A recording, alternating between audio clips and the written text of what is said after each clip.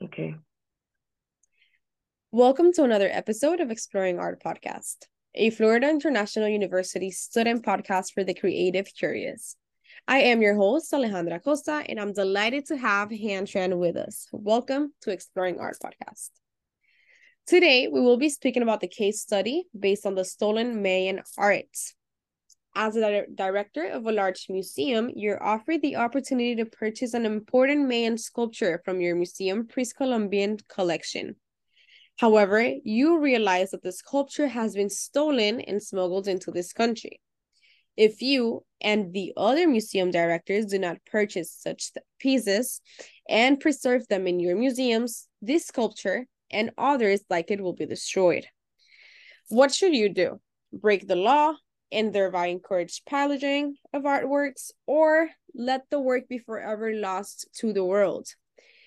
Note that this practice actually goes on all the time. Would that make any difference? Wow, so that's our case study for today. Before we begin to solve this, we would like to go over some background information, and that way we'll be able to smoothly go through today's case. Now, pre-Columbian art and the term actually refers to the artistic creations of the indigenous cultures of the Americas right before Christopher Columbus in 1492. That's pretty much right before the Europeans came in to the Americas. The art of pre-Columbian, it includes, but it's not limited to ceramics, stone sculpture. It also includes gold work, textiles, and architecture. Ken will actually explain a little bit more about what the pre-Columbian era is. Yeah. And thank you for your information, Alejandra. So, talking about the art of pre-Columbian era, so it's extremely diverse due to the region differences and culture from all the countries who were once pre-Columbian in America.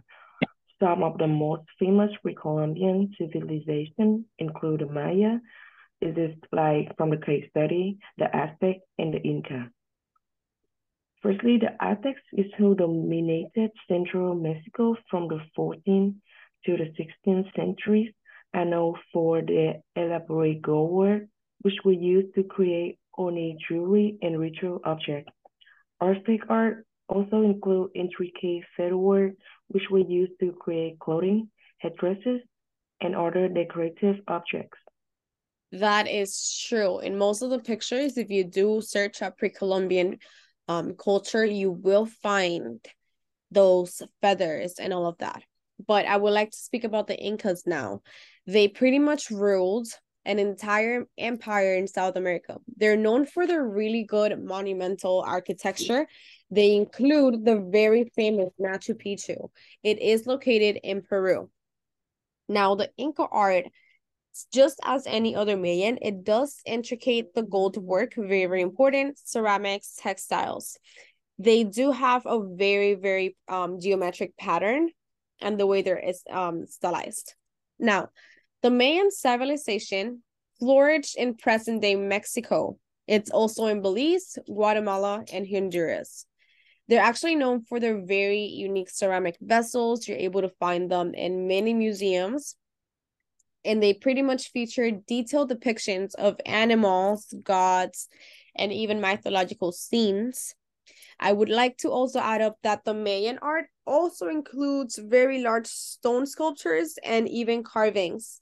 They were now used to adorn public buildings and religious temples.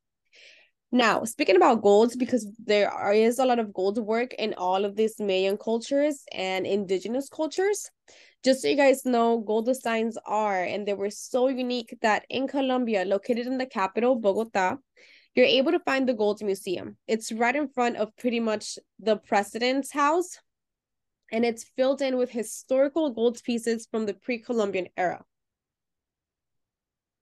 That's a really interesting information. And like talking more about the Mayan culture, it refers to the custom, tradition, belief, and way of life of the ancient Mayan civilization that flourished in part of present-day Mexico, Guatemala, Belize, Honduras, and El Salvador.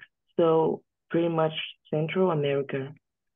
Not to be confused with South America, which although same similar culture, that indigenous tribe are not Mayan.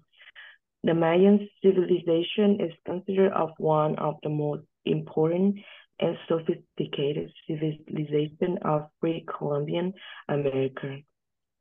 So now, before we jump into our case study, we want to share with you some fact about the Mayan culture. We're going to start off, I think it's very, very important, the language. So the Mayan civilization, they actually had a very, very complex writing system. It pretty much, honestly, they don't speak Mayan. They actually speak, I might be spelling this wrong, but you spell it Tsosil. So like Sotsil. It's pretty much a lot of various languages in the Mayan language family. They are also come with sacred carvings that they were used to record historical events, religious beliefs, and a lot of important information. Yes. And like talking about the religion, like Mayan religions were polytheistic with many gods and goddesses that were believed to control different aspects of life. Religious ritual as ceremonies were an important part of Mayan life.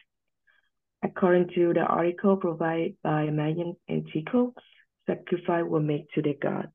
And from that animal, in rare case, human sacrifice were performed.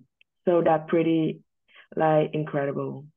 That actually really is. I read about it, I think in that website, but I've read about that Yeah. one of the common ways of sacrifices, besides being animals, it's actually human hearts.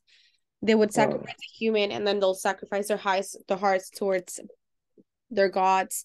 And then I also wanted to lay out that the Mayans and these indigenous cultures, they actually have no relationship to a Latin based language like Spanish. They own their own highly structured grammar of pronouns, verbs, adjective, and tenses. So it's very important for us not to think that the Mayans, like their main language is Spanish. Something else that I think we need to point out is the agriculture. The Mayan civilization, they were actually based on agriculture. That's most of how their economy was based, as well with gold. But the cultivation of maize or corn, it was extremely important. Now, if we speak about corn, we could also agree, if you guys know about corn and Hispanic people and their culture, corn is actually something that's consumed a lot from Colombians, Venezuelans eating arepas, from Guatemalans, Mexicans, they eat their tortillas. So it all goes back to this Mayan culture. The Mayans actually also developed a very sophisticated system to their farming techniques. I can see that, and I really like corn too, and we can see it all over like America and South and Central America for now. And like talking to the next part is architecture. Mayan architecture is known for its intricate design and use of stone.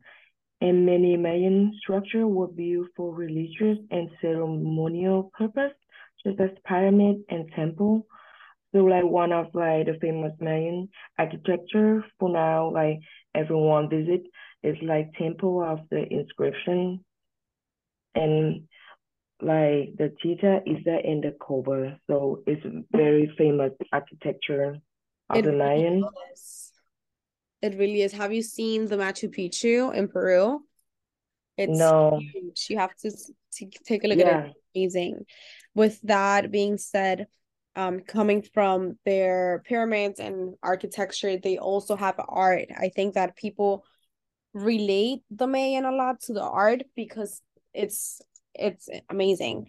So they're actually known from this really intricate designs, and it has a very symbolic meaning. Their stone carvings were sacred, like we spoke about a couple minutes ago. And then same with their pottery. You could find pottery from old years, which is very expensive, but now Modern day artists also still use the pottery and their styles to sell them. They're really good.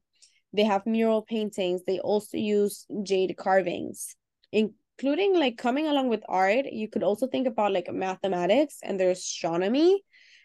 They are actually, they were and they developed a very sophisticated mathematical system, including the use of the number zero. They were amazing astronomers and they even developed their own calendar. So pretty much, I'm not sure if you heard about this, but Mayans have their own calendar. They don't follow up to our year. If we're in 2023, they're not in the same year.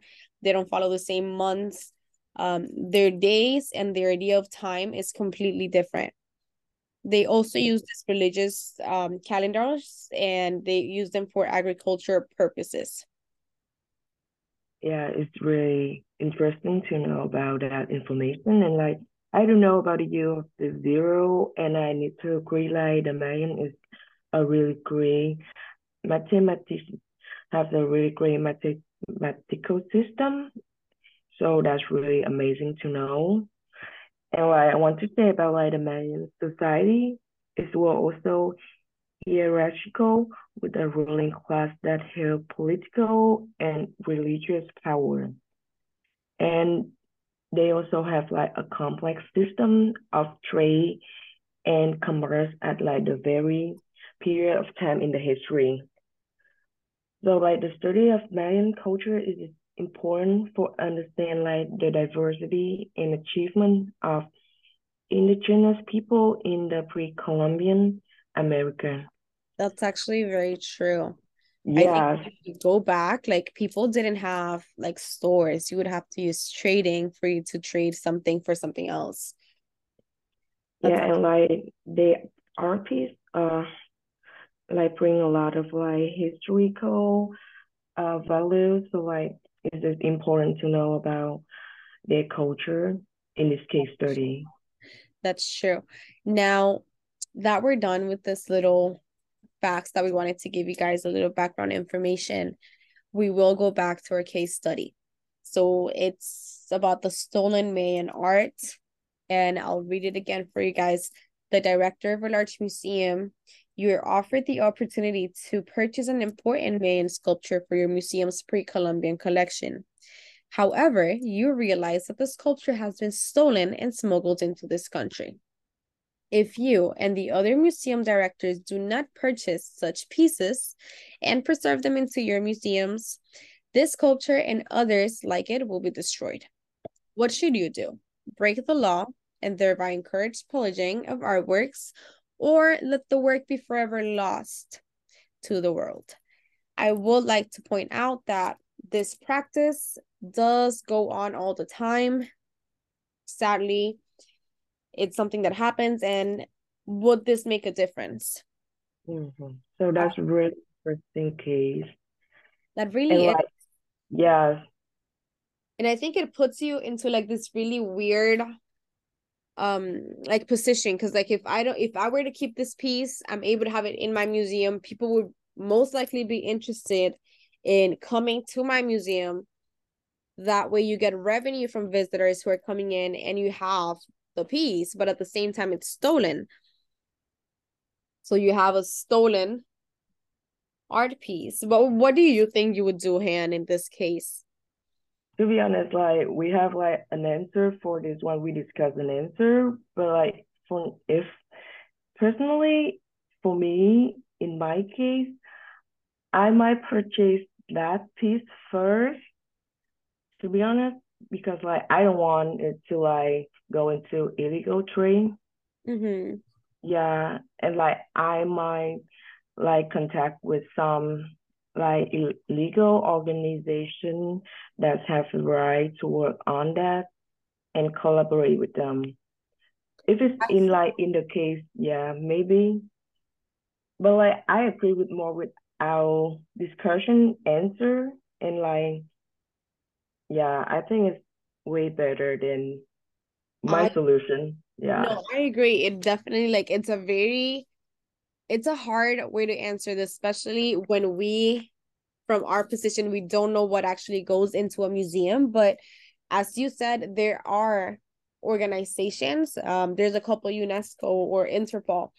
You're able to one maybe keep that piece from the people who might just let it get lost in this world. You might keep it and then be able to talk to an organization and maybe recover the stolen artifact back to its country of origin. Now that leaves you with you not having the artifact in your museum.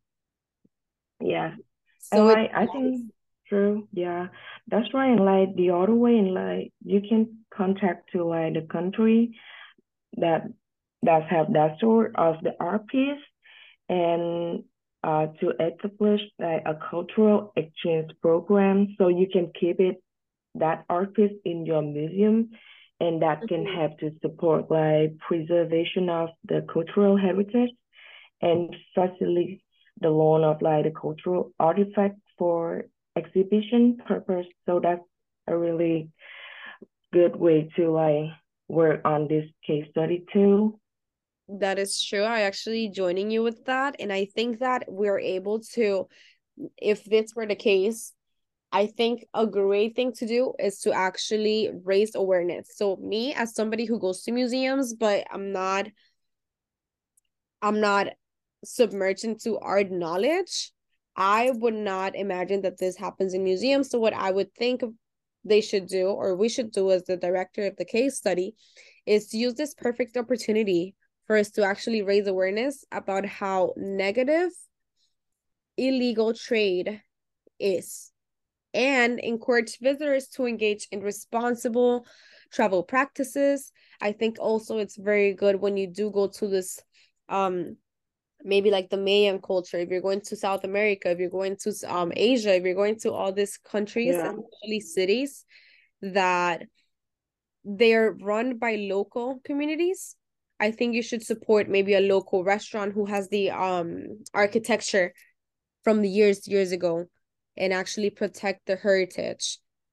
Yeah, and like I agree, like we need to like raise the awareness about like the negative impact like about the illegal trade and like the art smuggling, but like somehow it's kind of hard to like let everyone know about it because like we need to agree that everyone wants to like have a art piece that have historical value, Mm-hmm.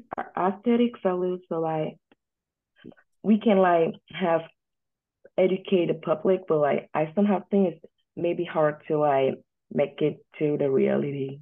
It So how is do you think true. about it? Yeah, Especially when you don't have, I feel like in this case, for us to be able to raise awareness, we would need something like the news, something that mm, is able to travel to people's house and in their TVs and in their iPhones. And in this case, it's really, really hard. But I think ultimately the decision to purchase this stolen artifact, it should not be made in the like lightest. And we should prioritize the ethical and like legal considerations. Because what if you get sued? So yeah, seeking for like alternative solutions that actually support the cultural preservation and the rights. I think that's very, very important. I think that's where we should um set our case study decision. yeah. I think it's really important in this case study because this one is quite like controversial case study. It remind me to like a case study in the chapter 5 from last week. We studied is like the fight of the Louvre. So we Mm-hmm. need to stand between to choose like to save the art piece itself or Yeah. to save like yeah the bodyguard The body. at the Louvre. Yeah, so it's kind of same situation. I It don't think we really have is. like a yes or no for this case. I It's kind agree. of yeah, it's like in the middle for me. I actually agree. It's definitely very controversial. And is that all for us today, Han? Yeah, All right. So thank you for joining us so much today. I'm Alejandra and I'm here with Han. I appreciate it. This concludes Exploring Art podcast. Subscribe to Exploring Art podcast on iTunes, Spotify, SoundCloud, or wherever you get your podcasts from. Thank you for listening. Please Thank join you us for soon, listening. and remember to stay curious. Bye. Okay, Have thank a great you. day. Goodbye. Bye.